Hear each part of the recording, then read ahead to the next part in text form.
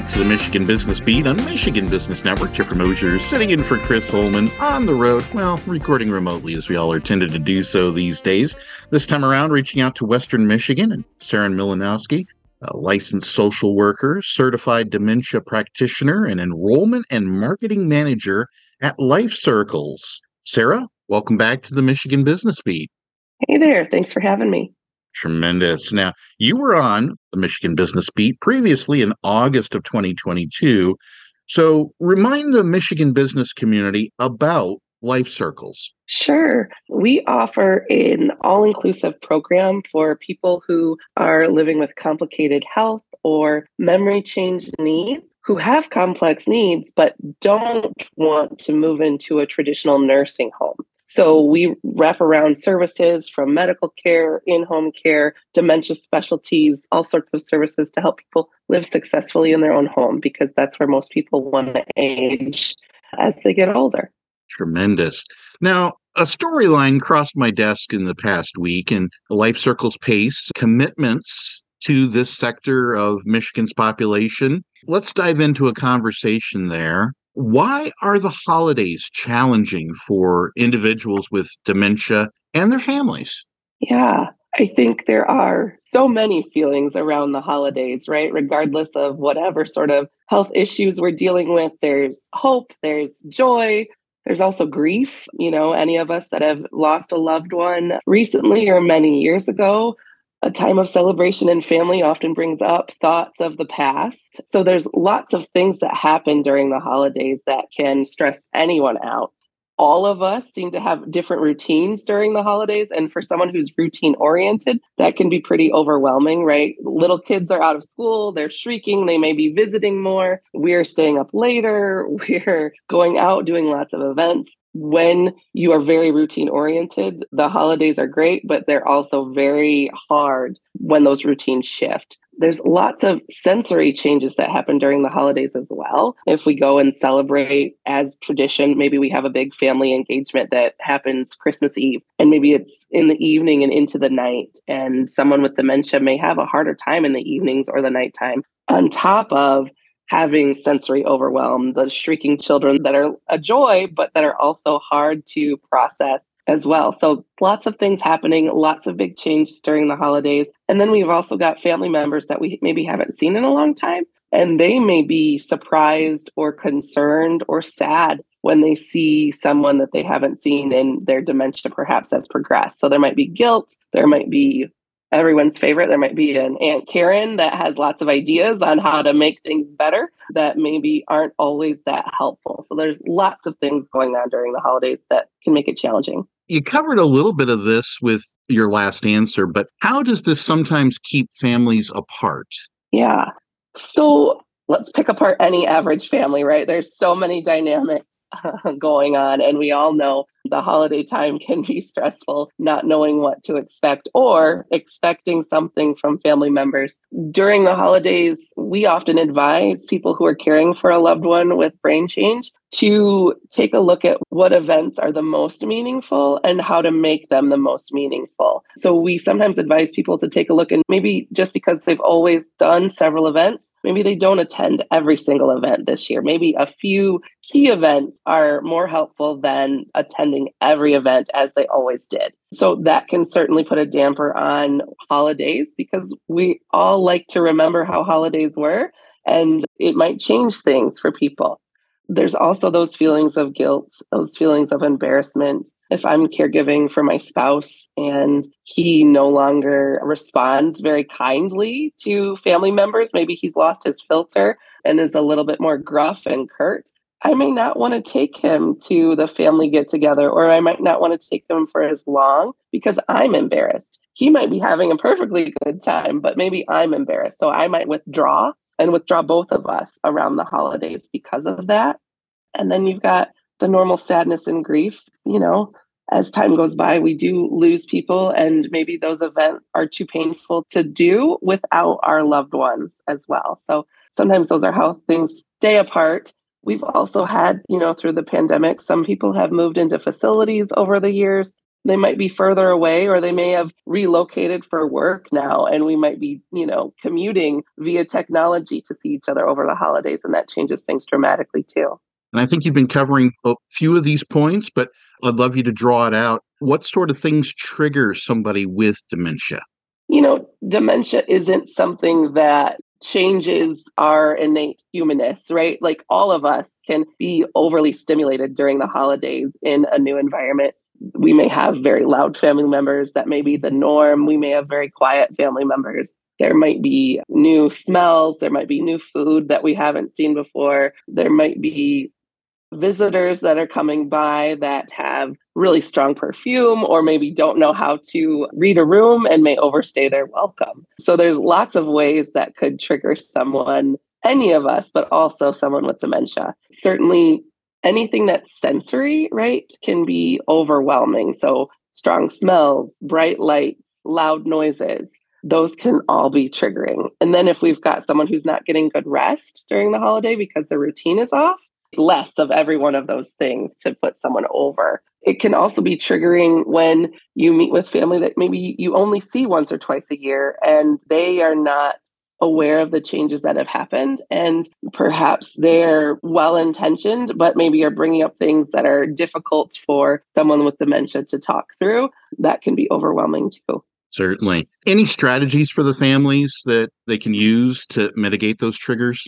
Yeah. So I think if you're the person that's primarily caregiving for someone, it's always best and most helpful to set expectations and boundaries early and ahead of time. So if you know you have an event coming up, call over early. And if you're going to someone's house, to say, my spouse and I might need a quiet space during the day. Is there a quiet, calm space that we can go and visit if things get too overwhelming? Or I might say, we love coming over. We love spending the holidays with you, but we know that long visits can sometimes be too much. And we'd much rather have a short, successful visit and leave before things get more complicated than to overstay during that time. So calling and saying, we might only be able to stay for an hour, right? But if you can set that expectation ahead of time, it makes for a hopefully less stressful event. And then if you're the one hosting and maybe you aren't dealing with the day-to-day care of someone, maybe you can also ask and reach out if you know someone in your family is dealing with caregiving responsibilities to say, are there any things that we can do to make it easier? Would maybe having an earlier brunch or a smaller brunch with some of the family be better than having the late into the evening Christmas Eve celebration that we usually have? So just asking those questions and communicating ahead of time can be helpful. One other big tip that I like to give people, regardless of whether they're working with someone day to day or they only see someone every once in a while, is the concept of therapeutic lying. Most of us really pride ourselves on acting with integrity and treating people with respect and dignity and not lying, right? Like that's a core moral belief that a lot of us carry. But when someone's living with dementia, they may not be living in the same reality that we're living in. And for them, sometimes asking questions or talking about things that have happened in the last few years, maybe checking in on how they're doing since their spouse passed away, that might be traumatic. So the idea of therapeutic lying, when someone asks about where their spouse is and their spouse's passed, it might be to say, you know what, they had an event or they're not feeling well, they're taking a nap, or they are visiting family across the country. Those are nice ways to answer someone's question, make them feel comfortable about where their loved one is, and not bring up trauma that isn't part of their day-to-day reality. So therapeutic lying is a great tip and it's helpful for everyone and it's kind of fun. I mean, sometimes I think it feels like I'm going to the bar and sitting with someone and just like shooting the stuff and making up stories as we go. It can be kind of fun. If we haven't covered it already, what are ways that family members can help de-escalate if the loved one does become upset? The number one thing for anyone, regardless of dementia or not, is acknowledging their feelings and their experience, right? Don't try to tell someone, oh, you're not upset, or just calm down. That's not going to work for anybody, right? So acknowledging that something's not going right or that it's frustrating, and then potentially finding a way to take a break or redirect to something else, either leaving the space or finding something else to do, or maybe it is time to go, right? So there's little ways that we can do to try to figure out what's going on. I would say taking a break is a good place to start. Perfect. So it follows. Tell us about coping strategies for the family members. Wellness through the holidays is hard for lots of us, right? Like our lists usually get longer. They don't usually get shorter during the holidays. And I would say anything we can do amongst ourselves to say it's okay to say no to some things and it's okay to change traditions to make them work for you is always helpful, right? We don't have to do everything the way we've always done it because this year we're different people. So maybe looking at the traditions that are the most meaningful and prioritizing those, or maybe it's changing some of the traditions, right? Maybe you've always enjoyed going to the high school Christmas concert or holiday concert, right? Well, maybe the idea of going out in the evening, in the snow, in the cold, being with all the people, that might not work for you this year, but maybe you can tune into a concert at home on the TV. If you have Netflix, there's plenty of channels like that that you can watch on demand. That could be helpful. But basically, checking in and finding ways to reduce your stress is very helpful throughout the holidays. Finding ways to move your body if you can, getting plenty of rest, checking in with yourself. If you're feeling frustrated, acknowledge it and figure out how to move through things is always helpful. Well, this has been great, but in a practical sense, how would someone go about visiting their family member with dementia, especially if they can't leave their home or care facility?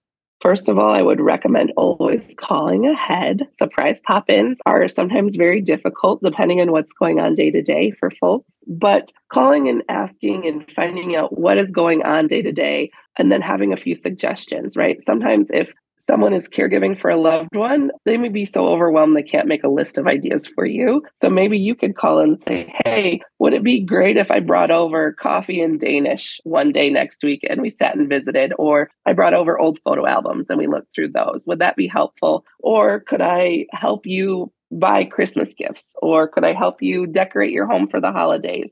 Having some ideas to offer could be helpful. If someone's in a facility, it might mean making a special dessert or a special food to bring to them. It might mean coming and spending some time and singing some carols together or finding little ways to honor and recognize some traditions that you've had in the past. But generally, it just means spending quality time together, right? Like if we zoom out, the goal of the holidays isn't about the stuff and the events, right? It's about the people. So spending time is the most valuable. And knowing sometimes a short visit is better than a long visit, and that's okay too.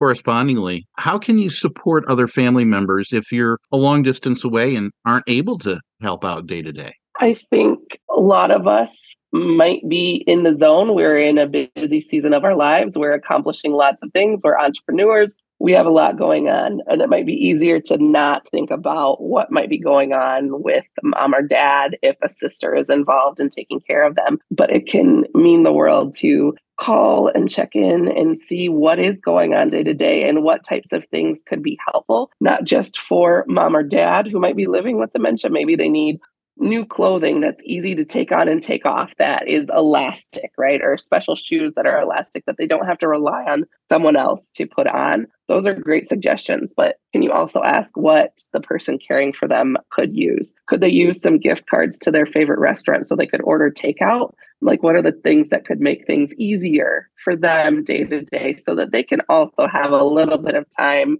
to decompress in a challenging role? So, calling and asking for updates, calling and asking what they like, what they enjoy, and then offering some ideas. And then being okay if someone doesn't take you up on your ideas, right? Because they're the ones dealing with it day to day. And so it's that fine line of being available, being supportive, but I may not have the solution for them. And I have to be okay with that too.